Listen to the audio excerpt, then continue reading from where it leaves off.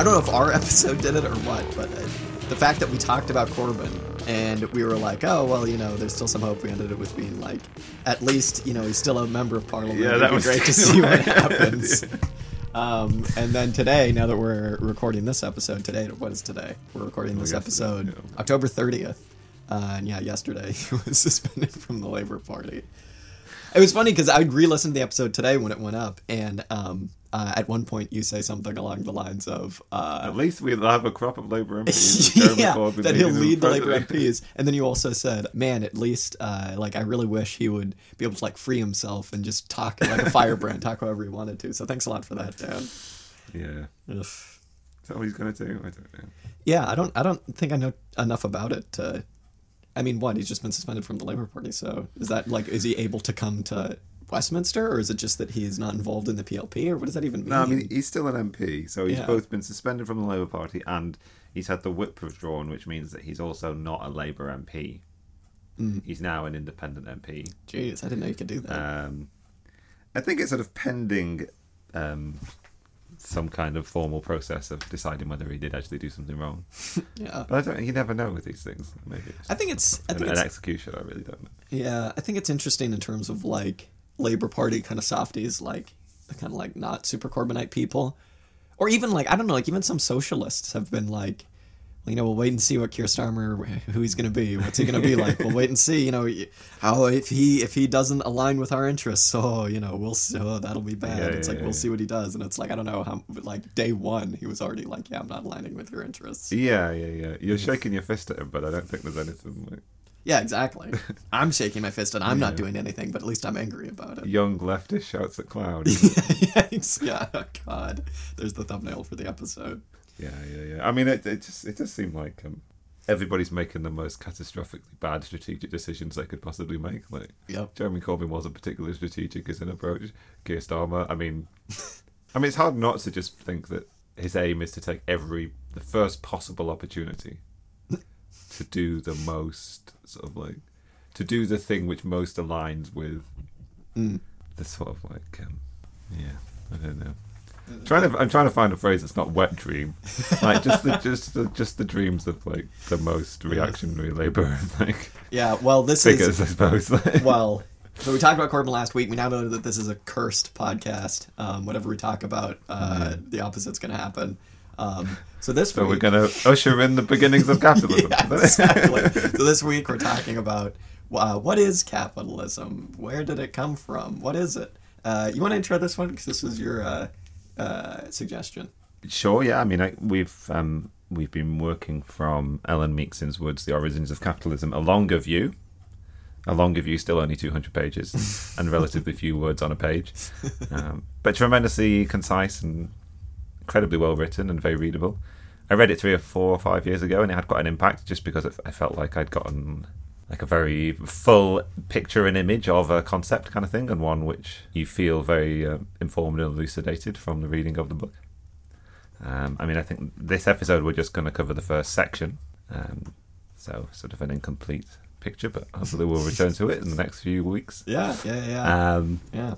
So part 1, Ellen Meakson's Woods, The Origin of Capitalism. I guess it makes sense to do this pretty early on just because, as I think we'll see in this episode, especially when we talk about different Marxists who have tried to tackle this question about where capitalism came from and what is capitalism, there's a lot of disagreement. Mm-hmm. And it can be pretty vague if you just say capitalism. And it says a tremendous amount about what your position is on a great many of the things. Your understanding of the transition from feudalism to capitalism informs your understanding of the transition from any other transition, or ideally a transition to socialism or whatever else it is that comes after capitalism, kind of thing. And there's a great, as ever in sort of Marxian socialist theory, there's a great amount of politics on show on some occasions. Yeah, not particularly heavily highlighted in this book, but you can sort of tell what's going on a little bit. Did you like it?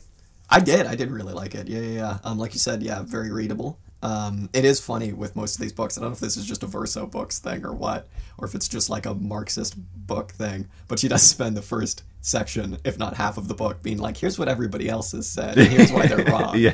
Which is the basis of the section we're going to cover today is all the various debates I mean, she does introduce people who align with her thinking on this thing, or even from whom her thinking perhaps originates. Yeah. To make a broader point, was this expanded from an essay? It might have been. I think. Yeah, there was a shorter version, and then this is an expanded, longer version. So we're not reading as long as a version of as we could, but this is still quite a long version. No, this is the longer version. This is the longest. This is the extended version. Yeah. This is all that you get. Yeah, this is all that you're going to get. And we're doing part 1, which is the first, I think, 70-something pages. So yeah, I guess just to get right into it, I mean, she makes the distinction pretty early on that capitalism is more than just people exchanging goods for profit, right? She says that if you have that idea, then you're going to completely misunderstand its impact and its history, right? So she says that, and this isn't like a hugely like groundbreaking idea, but it's one that I think a lot of even just Marxists need to be reminded of, is that capitalism, or at least I suppose markets became capitalist, she says, but when they became compulsory to engage in. If you're an economic actor and you're alive now, you have to engage in markets, basically if you want access to the means of survival, right? So it's just that kind of pushes back against the typical like Adam Smithy kind of view of capitalism as just like the propensity to trade. Right? Yeah, to truck, barter, and trade is sort of like the quote from Smith that she uses, like TB&T. Yes, quite, yeah. So human beings have some innate desire or to sort of like behave or operate along certain principles, which just so happen to align with the sort of the highest values of our contemporary economic model. Yeah. Adam Smith writing when that model was coming into place, like exactly. Yeah. It's interesting. Yeah, it's interesting. Whenever there's these big shifts, you do need these ideologues to come along and say, "This is how it's always been." Like a new ideology really needs some ideologues to sort of validate it. Yeah, absolutely. On an intellectual level, kind of thing. And also to look back on and to kind of retroactively create them as ideologues, because it's like, what's the main thing that every free marketeer points to with Adam Smith? It's the invisible hand, right? And it's like, all right, well, I don't know. That wasn't like a huge thing for Adam Smith, but we look back on him and we're like, the invisible hand. Sure, guy, yeah. Again, he before, does serve as a stooge for the contemporary. Like you're trapped in a horrible position. Yeah, aren't you? Like, yeah. Before we go any further, once you die, like people will just do anything with your legacy. Yeah, exactly. Yeah, just don't have a legacy, and then yeah, that's our plan. Yes. Before we go any further, let's not recreate the mistake of last week. This is Auxiliary Statements. I'm Jack. I'm Dan.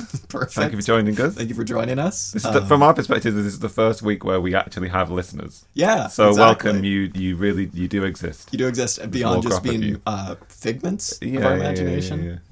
Yeah. So thank you, Mom and Dad. So yeah, to get back to it, I'm just going to read a quote from her where she pushes back on that Adam Smith kind of typical idea of how capitalism came into being.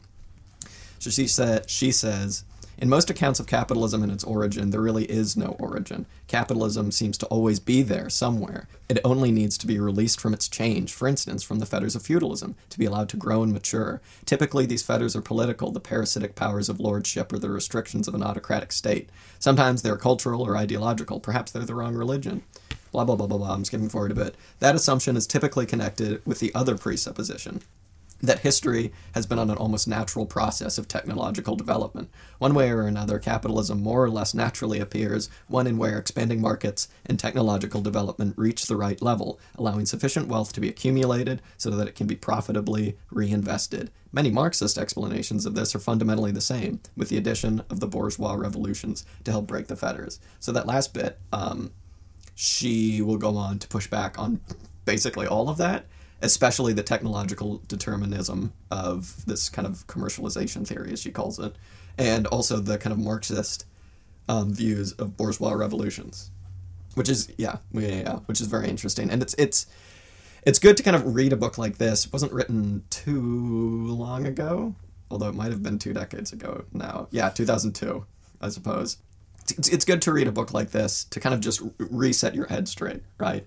Because as Marxists, right, I mean, we're not supposed to have any, like, huge, grand historical theories that don't hold up to the specificities. But at the same time, it's like, if you do want to understand something like the transition from feudalism to capitalism, you need to have something to guide you, right? Whether that's historical materialism or whatever. Like I said, you do need something. And so it's good in this book that even in the introduction, she sets up that this might be what a lot of you have kind of fallen back into believing. And I'm here to set the record straight. Ellen Meakson's Wood. It's incredibly like granular, fine detailed, like in the history as it happens, sort of like not presuming anything of the future. Yeah, incredibly detailed reading of story kind of thing, but one which still has the elements of a grand arc at the same time, kind of thing.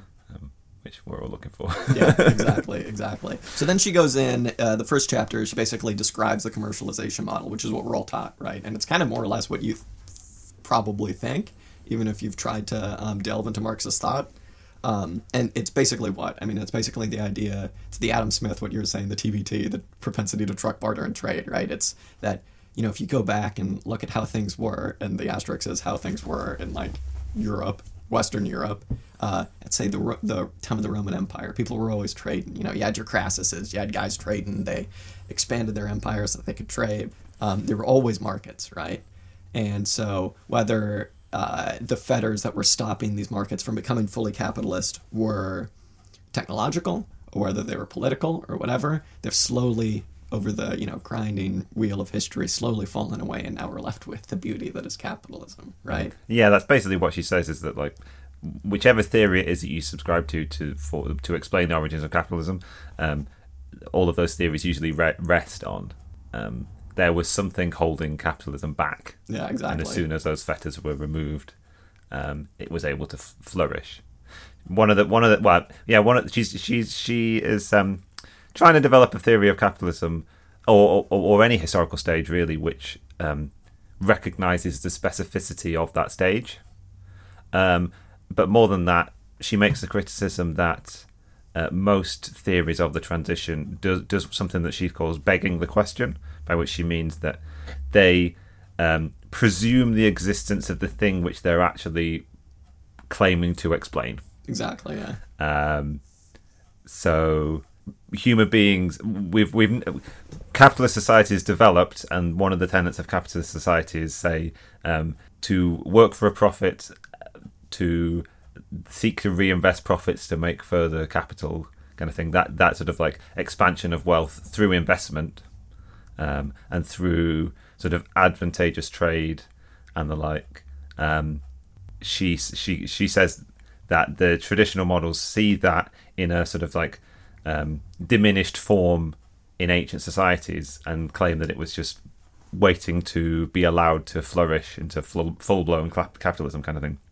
The argument made by the so-called commercialization explanation is that enough space was given to commerce and to short-distance trade in Western Europe that large sums of capital were able to be accumulated, and then human beings, having their natural propensity to trade, suddenly found themselves with these huge caches of money and did what any self-respecting human being would do. They invested them to for profitable ends, kind of thing. Exactly. So yeah, I mean that's the explanation which she is criticizing. I mean, the other elements, the other sort of inflection of it is this distinction she makes between, you've already raised it to some extent, between a compulsion and opportunity. The traditional model of the traditional explanation for the transition would say that as soon as human beings were given the opportunity to behave as capitalists, they took it, because what else would they do? Yeah. Whereas she is her alternate model that she's offering is one very much more focused on human beings, or people living under feudalism being compelled to act differently. What was it that made them act against the things that motivated them to behave in terms of along a feudal mode of production, and instead necessitated that sort of switch, kind of thing? Yeah, absolutely. But yeah, before we go on to kind of get into what those were, like what compelled them to act in markets and what necessitated the difference between opportunity and necessity in being an economic actor and engaging with markets, we should probably go over a definition of capital, right? Because to Marx, and this is what all of this is built on, capital isn't just money, right? It's not just dollars and cents, or pounds and pence, should I say. capital includes the social relations that we have now that make them capitalist, right? So one of the things that capitalism needs to be capitalism are the social relations that we currently have, right, between producers and exploiters, or between producers and exploiters, or anything like that. Go back to listen to episode 1 where we talk about what it means to be working class. If you'd like an explanation further on that. I guess she basically tries to define capitalism as something other than just engaging in markets, and that is something with very specific social forms. Yeah, I mean, you again, it's coming back to this compulsion idea, right? Like, markets have existed throughout human history. There's been a marketplace. You go and exchange goods. She claims that in quite a lot of those cases they were quite heavily regulated to prevent the behaviour that we would associate with capitalism, right? Profit seeking and the like. Mostly they were just for the distribution of goods. At some point, it became the only way in which for you to both, the only thing you could do with the goods that you produce was to trade them on the market, and the only way for you to get the necessities of life was to go to the market and gain them there. So at a certain point, engaging in market-based relations was the only way in which you could survive. Exactly, yeah.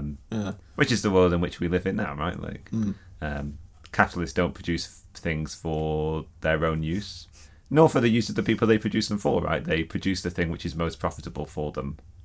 Exactly. And we're not just talking about like desks and chairs, right? Like, we're talking about the things that you need to survive. They're not produced for the sake of production, for giving people things. It's for profit, right? And likewise, like, you and I, without any substantial access to means of production of our own, have to accept whatever the market value of our ability to work is, which isn't much. Yeah. And then we just have to accept the prices offered to us on the market for the sort of the meager number of things that we're able to buy with the small wage that we've been able to sell. Exactly. I mean, maybe we're just not trading very well, right? Maybe we need to. We just need to decide that our labour is worth more. You know what? From this day forward, it is worth more. I'll see what that gets me. She's as equally critical of some Marxist explanations of the origins of capitalism as she is to non-Marxist ones. Absolutely. She thinks that some of them really fall for a very similar fault.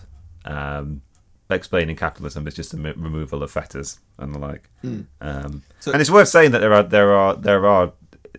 it's not unprecedented in Marx, that kind of explanation. It's another one of these things where there is a younger Marx and a more mature Marx, as people tend to say. Like, she goes into that, right? She talks about kind of his point of view in the Communist Manifesto versus his view in Capital and in the Grundrisse, right?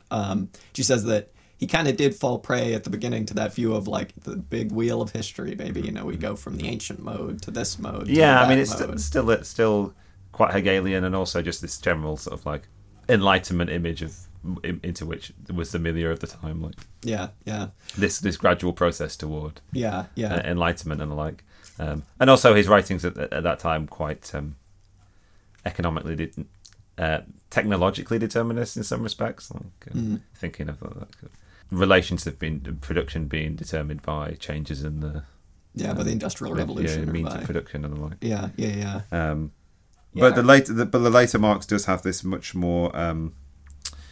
There is a mature Marx, and he has a more considered position, not thoroughly worked out, but in some ways evident in the latter stages of episode 1. Episode 1, Das Kapital. Das Kapital, episode 1. The holodeck episode. Is Marx ever on the holodeck? Do they ever run into Marx? I can guarantee you he's not ever on the holodeck. I don't mean Karl Marx per se. Yeah. I don't know. I can really imagine. Data's like, primitive accumulation. Yeah, no, I don't suppose so. I think he does get a quote in one of the. There's an episode of Deep Space Nine where they form a union in Quark's bar. Quark's brother Nog tries to form a trade union. And I think someone gives him some Marx. Well, it's good to know. It sort of propels him along the way. It's good to know the struggle. But maybe Marx doesn't ever make an appearance on the holodeck Freud's on the holodeck Yeah, at one point. yeah. Sherlock Holmes, or at least the data. Sherlock Holmes quite version frequently. do. What am I looking for here? I was going to say you set us up perfectly to talk about primitive accumulation. Quite. That's exactly what I wanted to Hell say. yeah. Wavelength. After you, please. Yeah, what was I going to say? It's weird. It's interesting because I've come across this phrase primitive accumulation, and I'd always just assumed it was one for Marx. I know, me too. Yeah, absolutely. And also, I just assumed Marx held to an opinion of what a primitive accumulation was that actually he was out to critique, kind of thing. He was after it. And I've already spoken about it a little bit, but it was basically just the idea that once you can amass a certain sum of wealth, that wealth is automatically capital, and you use it as an investment and as a way to try and expand that pool of Once you have a little bit of wealth. money, you make more money, and then a lot of people have thought that. So there's kind of like the typical view that after the Black Death, right, so many people died, including so many nobles, that like it was easy for peasants who got a little bit of money to grow into burghers, right, which is people who kind of became like the first proto-bourgeoisie, like not necessarily nobility, not nobility, but they had enough money to compete with the nobility in terms of status, right? And so then, Marx pushes back on that idea of what he calls so-called primitive accumulation. I've got a quote here. Yeah, he is. It's one of those classic Marx things, where she says, "A decisive break in this classic model came with Marx's critique of political economy and its notion of primitive accumulation. His definition of capital not simply as wealth or profit, but also as a social relation, and its emphasis on the transformation of social property relations as the real primitive accumulation." So what she's saying there is that Marx didn't think of primitive accumulation as just this like very literal, like primitively like hoarding money and then becoming like a proto-capitalist. He thought of it more as like the real primitive accumulation wasn't hoarded money, or at least accumulated money. It was social relations that kind of, I suppose, like accumulated over time, and specifically accumulated in the English countryside, right? And it's interesting. It's really, really interesting. So I'll read another quote. She says, "The primitive accumulation of classical political economy is so cold because capital, as Marx defines it, is a social relation and not just any kind of wealth or profit." So he just went into that. But, she says, accumulation as such is not what brings about capitalism. While the accumulation of wealth was obviously a necessary condition of capitalism, it was far from being sufficient or decisive. What transformed wealth into capital was a transformation of social property relations. So she'll go on later in this part to talk about a couple different people who will kind of use that as a jumping off point and study what that means. But just that is the general jumping off point, as I say, of all of these different theorists trying to figure out what capitalism is and where it came from, right? So it isn't sufficient enough just to use the old commercialization model to say capitalism just happens when people get enough money and they just figure it out and they get rid of feudalism and they get rid of all of this. It's these social relations, right? It's the difference between a qualitative increase as opposed to a quantitative increase as opposed to a qualitative change. Yeah. There was a qualitative change. It's not just a gradual increase of some sort, pools of cash or the like. I mean, I like that line that wealth is not capital. Yeah. Capital, in the way that we mean to use it, in the way that Marx means to use it, is a very specific thing. It fulfills a very specific function, and it can really only be that thing and fulfill that function under a specific set of property relations. Yeah. And a specific set of social relations. Like, there've always been people with greater sums of wealth than others. Like, feudalism had a class system. We all know this. Like, there was a landlord and there were peasants. But by virtue of having great sums of wealth, that did not mean that they decided to attempt to reinvest that wealth with the view to expanding production and therefore economic growth, kind of thing. Like, exactly. Feudalism in a lot of respects was an easy way to think about it. The difference is, like, capitalism, we all know about growth and GDP, and everything hangs on growth. Businesses go out of business if they don't successfully grow, if they don't increase year on year the amount of money that they're making. Feudalism in a lot of ways, like a zero growth economy. Like, it was like, so long as everything was sustained and stayed the same, everybody was happy. Yeah, I think that's a good point, is that, like, a lot of people were, if not happy, then kind of content with the system that existed. And again, a lot of asterisks to that, a lot of rebellions and revolts and revolutions and stuff like that. But there's this, like, I don't know what point in the book it comes up, kind of thing. But there is this perception of one shouldn't be inclined to think of feudalism as being inherently unstable in some way. Like obviously, it's part of the sort of traditional explanation of the transition that feudalism was sort of waiting to fall. And in some of those explanations, like feudalism was the feta, like ancient Greece and Rome were on a trajectory toward like being commercial market-based capitalist which I kind of societies. think is fake news. And, but... yeah, definitely.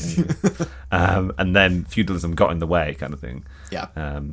But also, like, feudalism endured for an incredibly long time. It was an incredibly stable system. And again, as shouldn't we'll look see, on it as anything like ready to fall. And even the thing that does topple it isn't some great contradiction at its heart, kind of thing. It's just some sort of freak change in behaviour and some sort of backward island off the coast of Europe, kind of thing. Exactly. Yeah. Just some freak collection of circumstances and some people deciding to behave slightly differently, and they took over the world. Yeah. It wasn't bastards. Yeah. Well, yeah, and as we'll And see, that's why you can also critique the Marxist versions, right? Because the Marxist versions are quite often like they quite also fall into this sort of like great eruption, this great revolutionary moment where sort of like the bourgeois revolution. they're quite the bourgeois revolutions, which we will get onto. This like critique of the very concept of bourgeois revolution. Yeah, and to add on just a bit to what you're saying, we'll also see later on that a lot of these feudal societies really, like you said earlier, really resisted capitalism coming. Especially, she gives a great example of France, which kind of seems a little backwards if you're coming at it from a Marxist angle, because you're like, oh, but the French Revolution, the Great Bourgeois Revolution, come on, what about that? They really wanted it, but it's like, no, that is not the case. Yeah, it wasn't their aim. Exactly. Yeah, a great distinction, we'll talk about this a bit later, is the distinction between bourgeois and capitalist, which is pretty good. So one of the first people that she uses to kind of begin this, she kind of ends her critiquing of the typical liberal explanation of the commercialization theory and all that, and how capitalism came about. The next person she brings up to kind of talk about left-wing critiques and how they're wrong is Karl Polanyi, right? So to kick us off there, I'll read another little quote. He says, "Only in market society is there a distinct economic motive, distinct economic institutions, and relations separated from non-market relations. Because human beings in nature, in the form of labor and land, are treated, however fictitiously, as commodities in a self-regulating system of markets driven by a price mechanism, society itself just becomes an adjunct of the market. A market economy can exist only in market society. That is, in a society where, instead of an economy embedded in social relations are embedded in the economy." So that's pretty... Yeah, it's a lot of things that we've already said, and it's a lot of things really we've already great said. summing up. Like, it's a really great line of something. Yeah. Hey, thank you. But that's also just very much like he's getting into a little bit of like the fetishization of commodities and of labor and all of this stuff. But it is, that line: human beings in nature, in the form of labor and land, are treated, however fictitiously, as commodities in a self-regulating system of markets. Yeah. She speaks she has some critiques of Polanyi, but also speaks very favorably of him, because, as you've just heard, he was willing to try and look for the specificity of each of these systems and not to try to see continuity between them. Obviously, pointing out how markets function very differently in the very different types of societies. And the one thing that he does, which was quite nice to hear in some respects, or interesting to hear in some respects, like, because from the sort of Smithian explanation that you get, where capitalism is the sort of full flourishing of human nature, Polanyi really willing to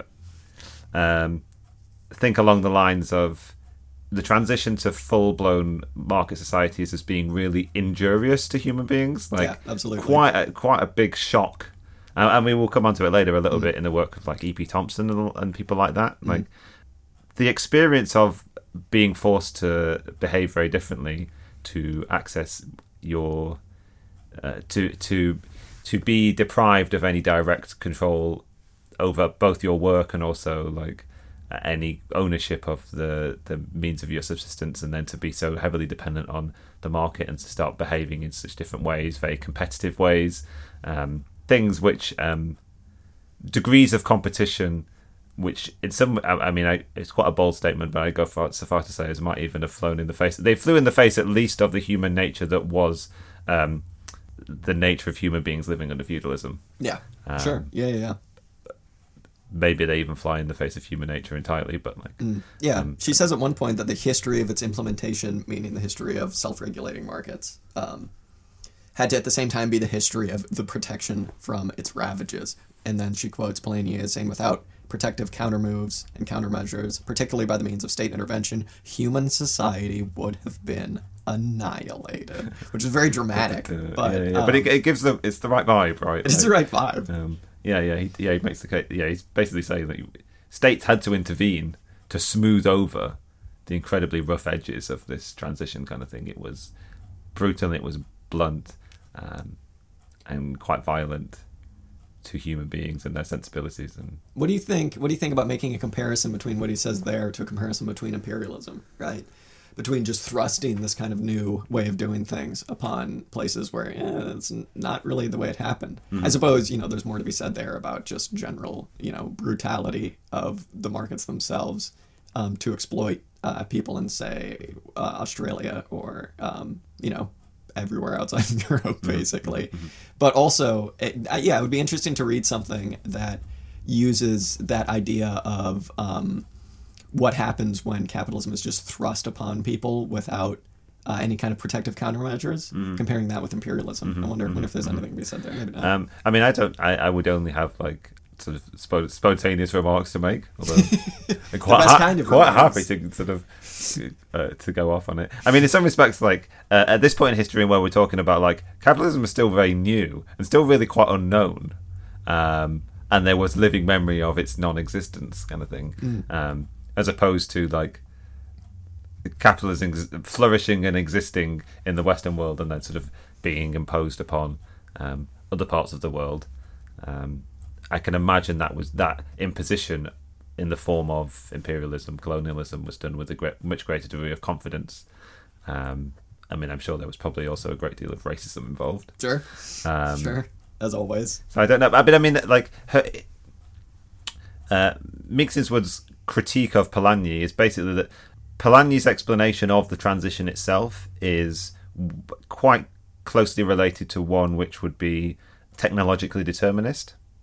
And the sort of the injurious experience of the imposition of market relations and market forces into people's lives. Really, what he's talking about there is actually the Industrial Revolution. So the experience that you're looking for, you could probably quite easily find if you just looked 50 years earlier. Sure. Yeah. I think the place to go is E.P. Thompson and his account of the origins of the English working class. Absolutely, which we'll get onto. Yeah, exactly. Both maybe reading some of that book for ourselves, but also reading Meeks-Wood's offering. Summary, several page summary. Yeah. Also, I guess you could just look at, I haven't brought this up on a previous episode, but look at during the French Revolution in the western provinces of France, right? Where people were completely happy with their feudal obligations and their feudal dues, mostly because these were kind of poorer parts of France where the nobility was also poorer. So they weren't constantly exploiting the peasantry. They were kind of helping the peasantry out. Same for the church, right? In places like the Vendée where there were the worst civil wars, people really resistant to this new change, this new kind of bourgeois invention. There's probably similar parallels to be drawn with the peasants' commitment to the Tsar in Russia. Sure. As well. Yeah. I saw on Twitter somebody posted a nude photo of the Tsar. It was weird. I was like, where did this come from? They were like, I'm doing my PhD and I found, just going through some archives, I found him swimming naked at one of his things.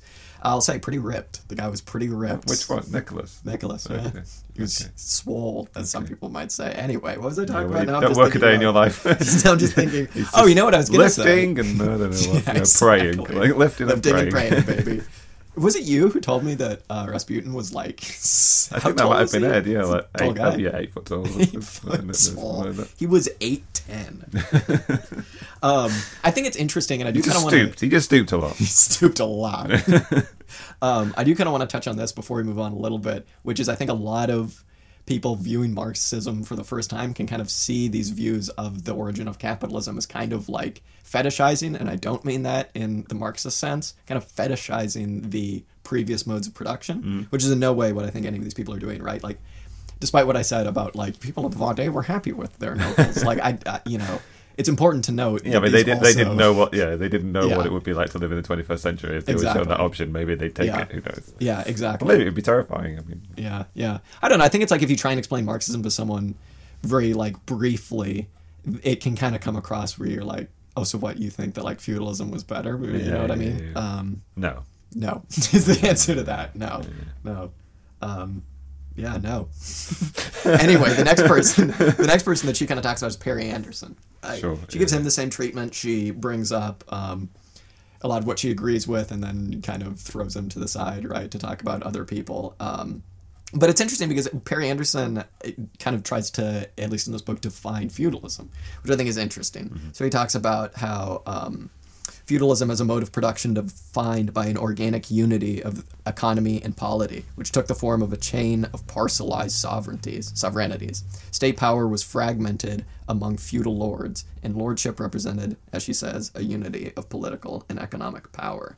Yeah, unity of economic and political power, right? And I mean, he goes on to say that caused a lot of trouble by around the time when absolutism started to become a thing, because the economy was growing so much and economic power of these lords was growing so much, and people like burghers and like proto-bourgeoisie people, that it couldn't keep up with the concentrated political power of the nobility. Yeah, he makes some two very important contributions to this book. His appearance in the book makes some very important contributions to this book, and by virtue of that fact, I suppose his theories have introduced interesting things to theory in general. Wow, look at that. Oh, there you go. You made a theory. The one that you state, obviously, the distinction between capitalism and feudalism being one in which the question of how the surplus is extracted from the respective working classes of those two systems, right? The producers, yeah. Yeah, the producers. Like under feudalism, the extraction was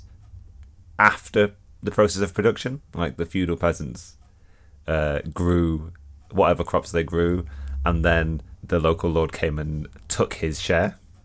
So a sort of extra economic form of expropriation, whereas under capitalism what you have is an economic form of expropriation whereby the surplus is extracted in the very process of production itself, which is very hard, very much because under feudalism you know what's happening. Yeah. You're getting swindled. Exactly. Well, Yeah. I mean, you're not necessarily getting swindled. Like maybe you love your local lord. I mean, you're getting but like swindled either way.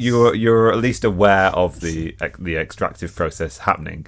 Whereas under capitalism, we're not, right. We think that we're getting paid our due, but we're not necessarily getting paid the full value of what we contribute to the productive process. Yeah, man, you should see what kind of value I'm fulfilling with my You've been job. working down hard today. Not today necessarily. But yeah. But that distinction between and then that has a corollary. Corollary. Has a corollary.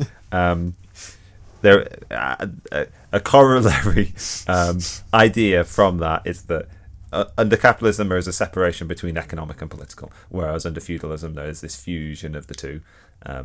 You have rights to exploit because of political power that you have, whereas under capitalism, like political power gives you no specific right to exploit.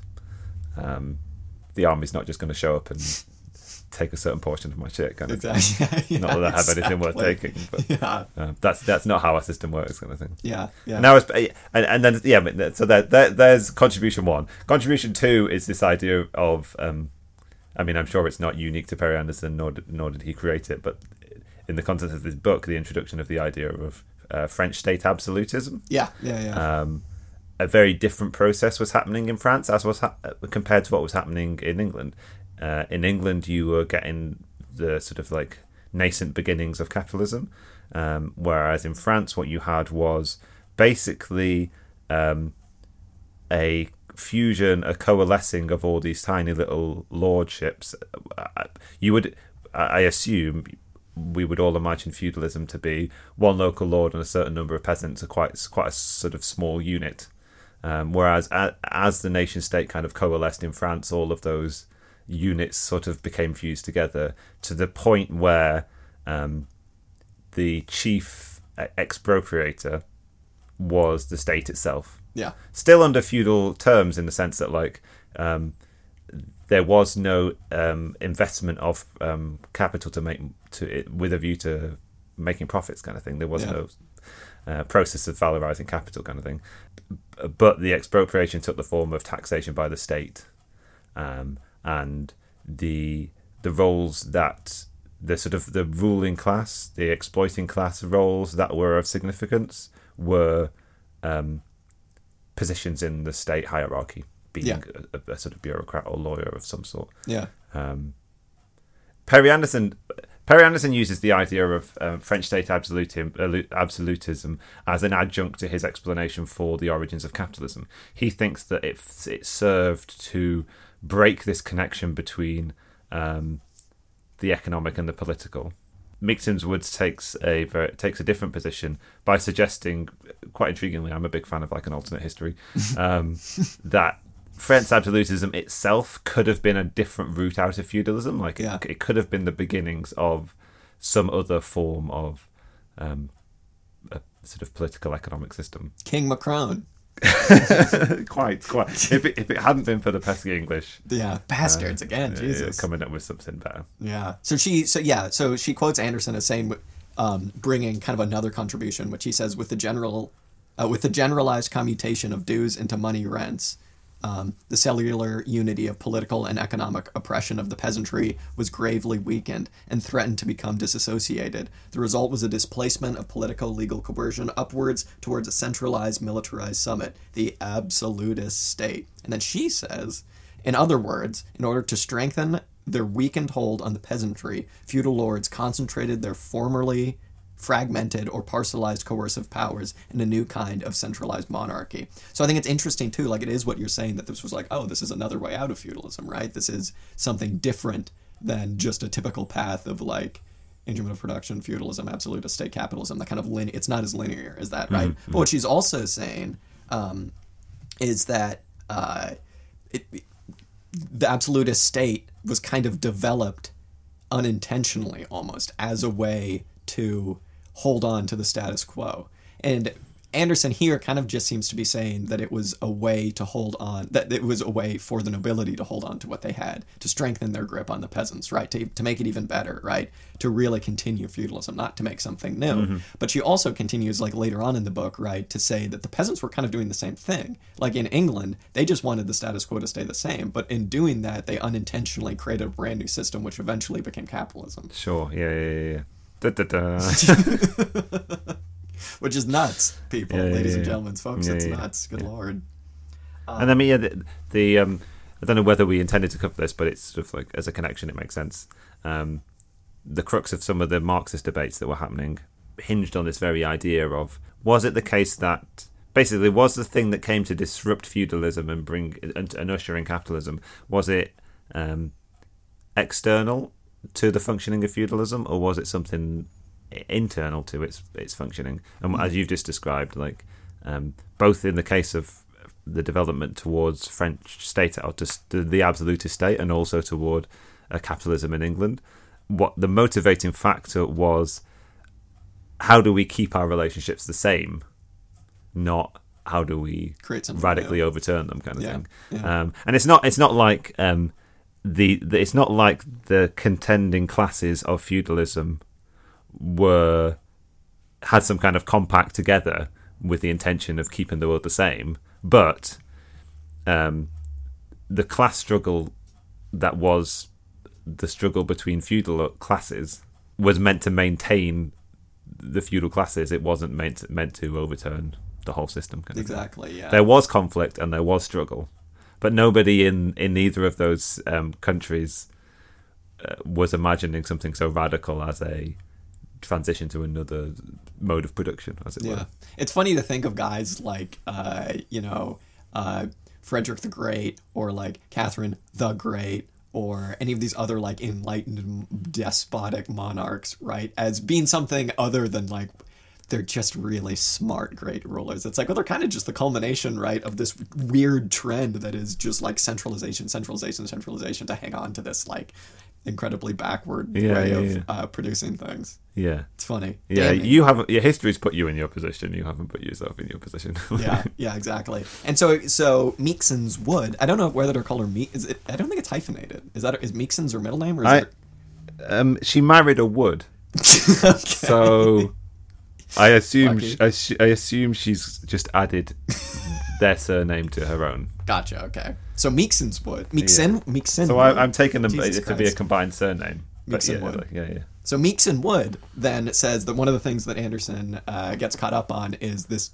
Again, this is exactly what happens with the commercialization model, with the Smithian model. I like calling it the Smithian model. That's fun to say.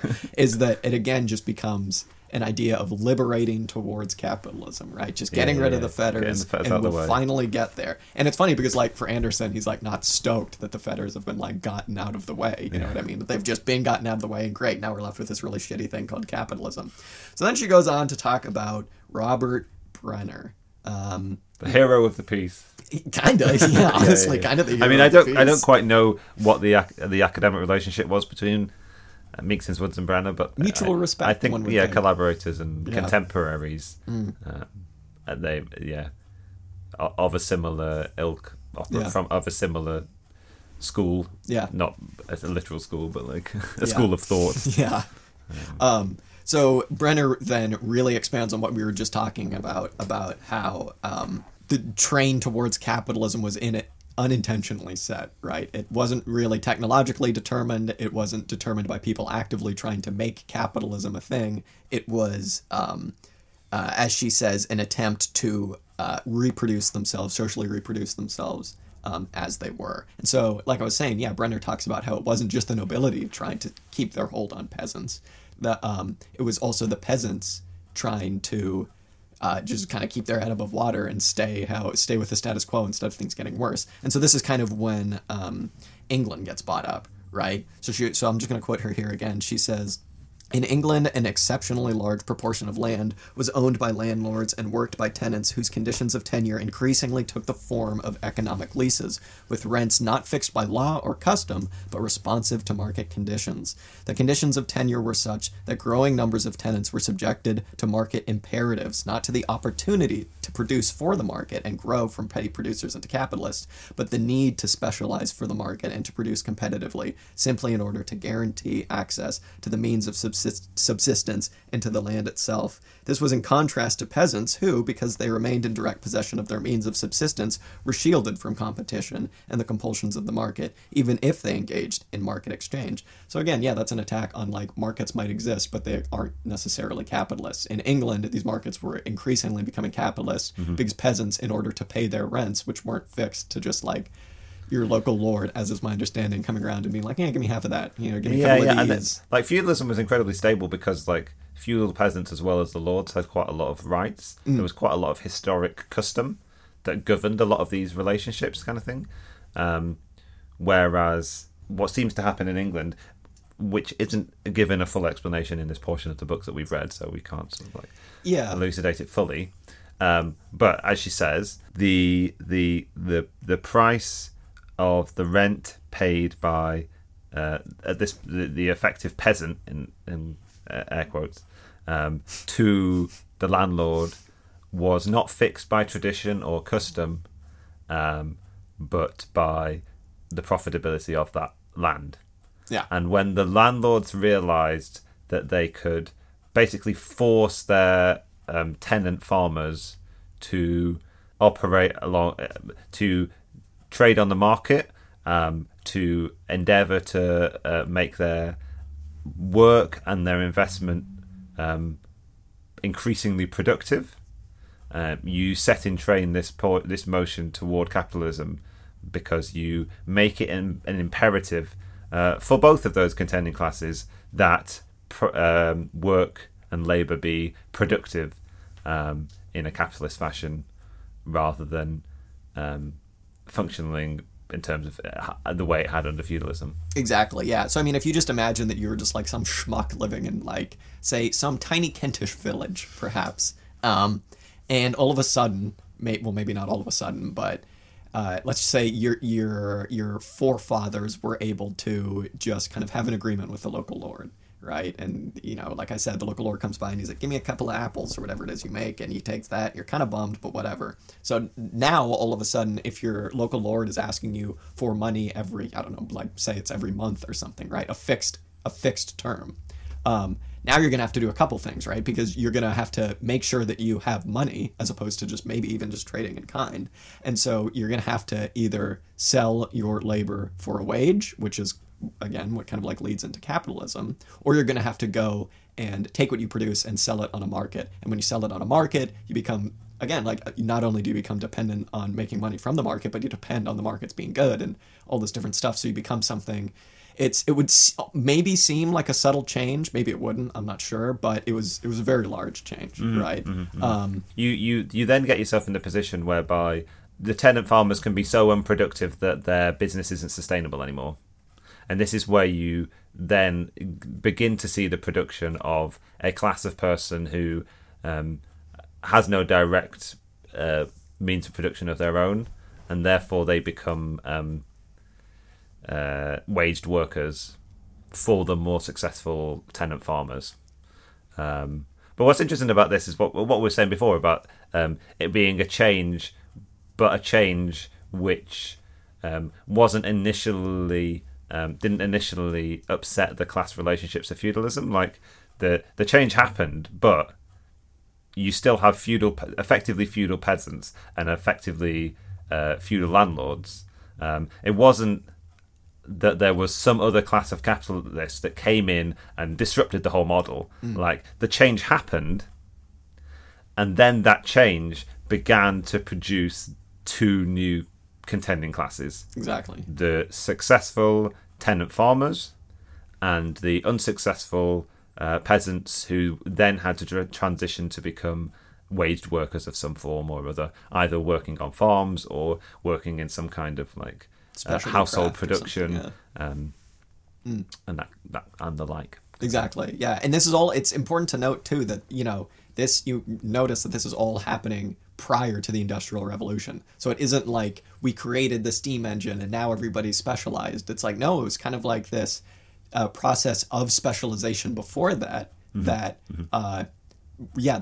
preceded the Industrial Revolution, which is a really interesting, like kind of like paradigm shift if you begin to think of history like that, right? I mean, it isn't that where history is kind of driven by these things that we make and by like these, because I mean, technological determinism to a certain extent relies on the great man theory of history, right? It's like, thanks Eli Whitney for creating the cotton gin. Now we have a lot of slavery, because of his invention. It's like, well, no, I mean. Yeah, it's just a different way of looking at history. Right? Sure, yeah. I mean, and this is coming back to where our starting point, which was we need an explanation for the transition which doesn't presume the prior existence of the things which we're trying to explain. You cannot explain the technological developments that were the Industrial Revolution if you can't first explain how capitalist social relations came into being. Something has to happen in feudalism which changes social relations and the way people behave toward each other, which necessitates a development of behaviours which culminate in what we consider to be contemporary capitalism. Exactly. And it does, again, I mean, that totally turns on its head the perceived Marxist view of the bourgeois revolution as precipitating capitalism, right? Because she makes the point that in France, the French Revolution wasn't necessarily a capitalist one because the socialist relations weren't there. This was just bourgeois guys. There's a difference there. This is just guys being like, we want to engage in markets. Yeah, bourgeois just means like city dweller. Exactly. Is it not, in French at least? Like, it's just a class of person that's not noble, but is also not. Does some kind of intellectual labour and potentially lives in a city kind of thing. Exactly, yeah, it comes from Berger. And in the case, quite. And I mean, in the case of the French Revolution, it didn't even mean like merchants. Basically, it meant lawyers and like government functionaries of some sort or other. It's really interesting. It really does turn on its head to say that the French Revolution was bourgeois, but not really capitalist. And if the capitalist revolution the English Revolution, the English Civil War, and the changes that came as a consequence of that were capitalist, but not really perpetuated by the traditional bourgeoisie. Absolutely, yeah. And it's okay. So, should we take this to the next level? Should we use this information? Play like the Twilight Zone music. Dun dun. This is not the Twilight Zone. Yeah, I have really no idea. That's why. Fix it in post. Fix it in post. So, if we kind of lose this idea of the revolution as precipitating mass change, right? If we kind of get rid of that idea of like kind of like old school Marxist idea of like, well, you need the bourgeois revolution first, and then you can have the socialist revolution, and then from there it's, easy sailing.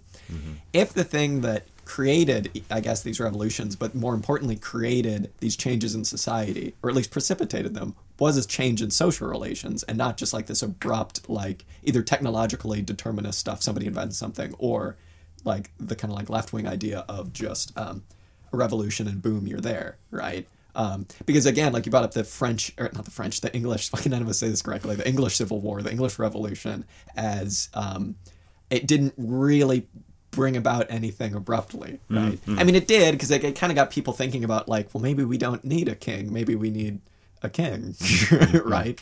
But it brought about new ideas, and it brought about all this stuff, but it didn't really change society in the way that we kind of like to think that it did. And same with the French Revolution, right? I mean, it takes longer, and there's a lot more that happened before that. So if we then kind of try and apply these ideas to what could potentially happen with a socialist revolution, if social relations have to change in order for the mode to change, where does that leave us? Like, because how could you? Is it even possible to change social relations in capitalism without a massive upheaval that changes society instantly, without kind of like without an abrupt class war? You know what I mean? And again, like to that question, would a revolution do anything in the long run? Right? Yeah, I mean, it does decenter the significance of revolutions to the historic process of the transition from one economic model to the other. I think a theory of the sort that you're after, which was, if it were to be informed by what we've read today, Merkson's Woods, Brenner, and also E.P. Thompson's theories of class, which you haven't really talked about but are featured briefly in this portion, you would have to look to class struggle, because that's, as we were saying before, like it was the struggle between classes, the relationship between feudal classes, that created the circumstances for the emergence of capitalism, and similarly the conflict between classes in France, perhaps, that precipitated that development. But beyond looking to the relationship between exploited and exploiting classes, I don't know what you get. Yeah, because I don't even know what those changes would be. Like, if we're just spitballing, the change that brought about the capitalist mode, was this idea of like them just trying to keep the status quo going, and that everybody just trying to keep what they had, and that just suddenly, or not suddenly, but again, like precipitated this change through kind of like involvement in markets. And it wound up being that the state really, had to protect against what that did to society, but at the same time, the state had to completely change. So it's strange. I just really don't see how capitalists would ever give an inch towards anything that even like smacked of socialism. And I guess you would probably say that if you were just like, again, some schmuck peasant down at the pub, you're like, oh, I don't see how my lord would ever change, right?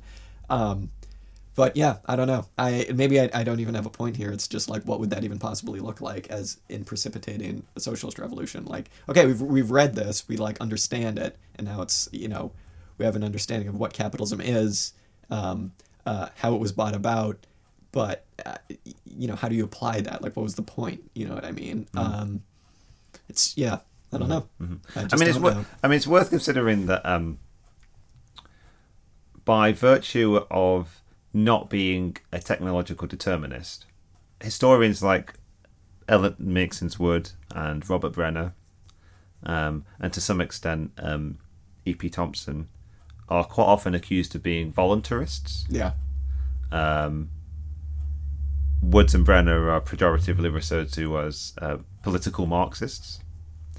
The implications of that being that they center sort of like the behavior between political agents as being the thing which sort of like precipitates social change. So if the point that we've got to is making us feel sort of debilitated or like unable to act, we are at least in a position where it is conflict between rational, not, I don't want to go like rational agents, Yeah. it's all kind of like, but like conflict between self-interested agents who are engaged in the social world in which they live and act on that social world and can have consequence on that social world, as opposed to being agents who are fully at the whim of technological change or some other sort of like non-human development, like the removal of any fetter on the emergence of capitalism in the sort of traditional explanations of the transition, quite like non-agentive processes kind of thing. Like, whereas at least in this case we have a process where there are historical agents and they are acting. I don't know whether that can give us some solace in some respect, something to move toward, perhaps, as we do our sort of thinking kind of thing. Yeah, it would be interesting to kind of know what she thought about like the whole folk school of things. You know, about like, well, if we're kind of supposed to think that like a change in social relations precipitates any kind of change in mode or anything like that, what would the technology changing? Well, I mean, I don't know. I guess I just answered my own question because it's like we've had the capacity to give everyone a good life for a long time now. You know what I mean? And that hasn't precipitated any kind of real change. I mean, you know, I can like that's all Kropotkin talked about was just like, guys, come on, we can do it. Why aren't we giving everybody a good life? Yeah. So, I guess that is just the answer to technological determinists, right? It's like you can't believe that as soon as this technology shows up, it's going to change everything because, my God, we've had this since Kropotkin was talking in the 19th century. You know what I mean? It's the same as the sort of opportunity/compulsion. Like, sure, yeah. Like, people have had vast sums of wealth throughout history. Presumably, there have been markets. Presumably, would have had some opportunity to behave as capitalists had they wanted to. But it took to the point where actually people had to be compelled to behave in a certain way. Yeah. Like, we live under a system where there is opportunity. Yeah. Yeah. Yeah. But yeah, I don't know how we compel ourselves. Yeah. It's interesting too. Whenever anybody talks about an ancient mode of production as basically just being a timeless view of the Roman Empire, right? it's interesting to kind of think about like, well, what Romans thought about a guy like Crassus. Like, everybody thought Crassus was just like a loser. You know what I mean? Because Crassus was like the richest guy on the planet, potentially one of the richest dudes ever, right? Uh-huh. He just made a ton of money. He was Julius Caesar's friend. He was Pompey's friend for a while. But everybody kind of didn't think of him as being as cool as Caesar or as Pompey because these were guys who had like honor, right? These were guys who were like, you thought as someone had succeeded when they were honorable, and that's why Crassus tried to go conquer, the East. He tried to go conquer Parthia and like died immediately, right? So I don't know. Maybe we just get stuck talking about Roman history, but I think it's interesting the different driving factors. It's really interesting. Like in modes of sort of cultural motivation or like social or tradition or that kind of thing have had much more sway over people's behavior at different times in history, kind of thing. Yeah, which I mean, I guess that's just the general idea or the general hope, right, of a socialist revolution, whether you're an anarchist or whether you're a left communist or a Marxist or something, right? You have this hope that eventually people will be able to create the necessities of survival with a motivation other than a wage, right? With the motivation of, it's very much like in the vein of Le Guin's Dispossessed, right? It's like, they're like, why would I want to get paid for creating what everybody needs? I mean, I want to help out my society because my society rules, baby. It's interesting. Mm-hmm. I don't know. And I think going back to why I brought up Crassus, it's like, I think that points out just how incorrect the whole, like, we wanted markets from the beginning, baby, and we got them. It's like Sure, Romans, yeah, at least yeah. in like 50 BC, did not really think that was cool. You Yeah, know what I yeah. mean? That was not the coolest thing. And it also wasn't the real reason that they were conquering. They weren't conquering to, Yeah, at least, a lot of places they weren't conquering because they just wanted more money. I guess Caesar kind of conquered because he wanted more slaves. They kind of conquered Hispania because they wanted gold and stuff. But a lot of it was just like, I'm going to make my name, baby. Yeah. The Virgin Crassus and the Chad Caesar. The Virgin Crassus. Wouldn't be surprised, honestly. Yeah. Well, it wouldn't be an episode if we weren't depressed at the end of it. But I don't know. I'm not depressed. No, I'm excited. I'm infused with the desire to go and engage with this material more. Yeah. We'll finish this reading this book. We will finish and come reading back the to book. you. That's we'll a find some promise. other things and come back. Yeah, shame too that we kind of semi bought Corbin's suspension into being. Yeah. Shame, but looking back, was there any other way? Shame. It's all our fault. It is all our fault. Sorry, Corbin. He'll be all right. Presumably, he will not struggle for money. Presumably, he'll be able to he's just like fine. eat. Yeah, don't you know he lives in like £1 million mansion in London? Oh my god, socialism never works. I don't know. I mean, I really don't know what's going to happen there. I mean, there might be a successful appeal and he gets reinstated. Yeah. It's funny though. It's like, why couldn't they just have let him just be like the backbench MP? It's like you already relegated him to nothing. Like I don't think he's gonna be the leader. Yeah. It really does. I cannot work out what the motivations of Starmer's motivations are. I think it really must be someone over his shoulder being like fully stamp out this idea of socialism in the Labour Party. Get rid of Rebecca Long Bailey. Get rid of Corbyn. You just can't have it. It has to be more along the lines of the American model, where we just get enough votes from like suburbanites on social issues, and that's it. Yeah. Although maybe really what his game is that he's trying to attract back rich investors or rich donors rather, not investors. Well, but yeah, he does really seem to want to. It's almost performative. it seems like it's entirely performative, like right? the degree to which he wants to go after these things. But And I don't. What struck me about the Rebecca Long Bailey sacking, and I suppose to some extent this as well. Well, with Rebecca Long Bailey, it just sort of felt like by sacking somebody for anti-Semitism in that way, you're really not helping make the story go away in any way. You're really just putting a whole series of headlines out there that are anti-Semitism Labour Party. Maybe it gets associated with the left, but I don't really know what's happening in the heads of the public, kind of thing. And again, the same yesterday. Like, does it serve? Basically, the question is it Starmer's desire to actually disassociate the Labour Party from anti-Semitism, or I think no. Yeah, or is it still? I mean, it's. I want to be careful with what I say now. Nobody knows who I am. It's fine. Dan has been suspended from the podcast. But it still feels like Keir Starmer and his cohort have some kind of functional relationship to Labour anti-Semitism, and that it still serves some purpose to them. Yeah, you're right.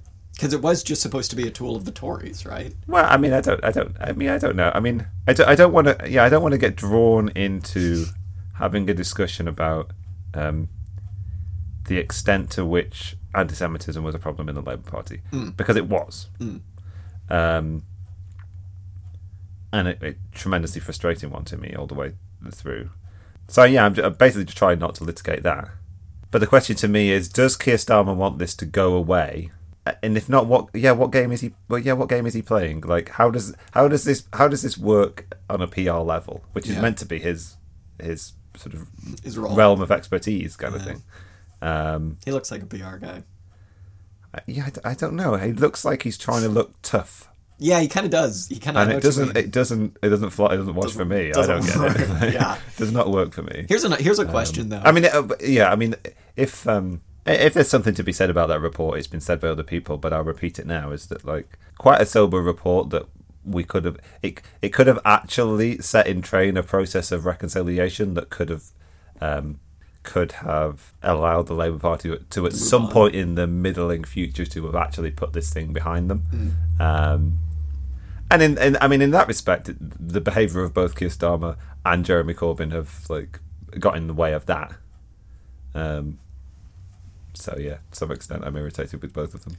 Yeah, well, I mean, I was going to say, too, I mean, like, if you're Jeremy Corbyn, it would be nice for him not to go quietly, you know what I mean? It would be nice for him, it's like, okay, dude, like we were saying last week, like, say what's on your mind. Like, you can say it now. You're back to just being a backbench MP. And now it's like, okay, dude, like, you were a backbench MP last week, and now you're just gone, you know what I mean? Presumably. So it's like, I don't know at what point, if ever, he's ever just going to be like, this is all made up, this is all fake news, you're all wrong, socialism, baby. I sort of get the impression that he spent the last 5 years holding his tongue, and now he really wants to relitigate things that have happened previously. I mean, who wouldn't want to defend themselves against the charge of having been an anti-Semite? That's true, yeah. Or to have.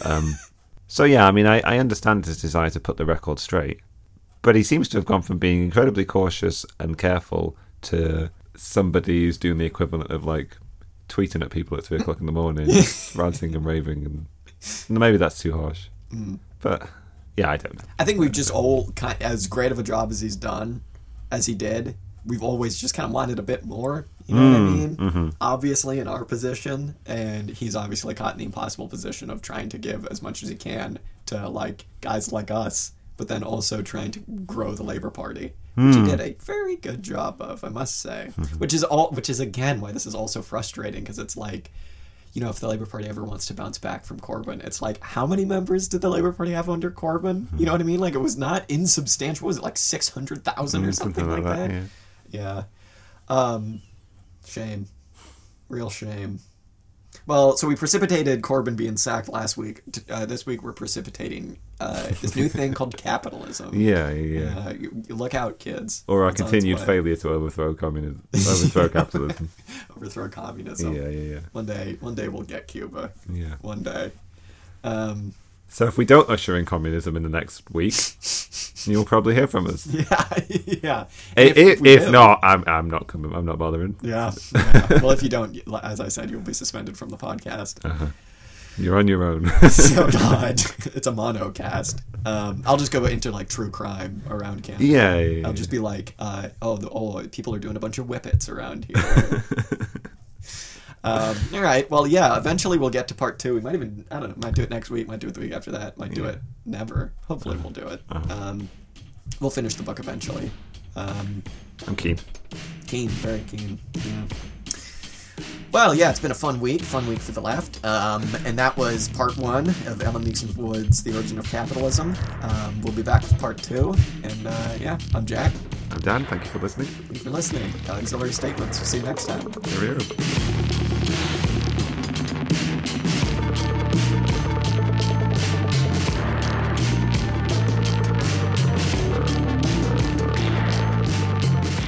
The music you heard this episode was Music to Kill Bad People To by King Gizzard and the Lizard Wizard.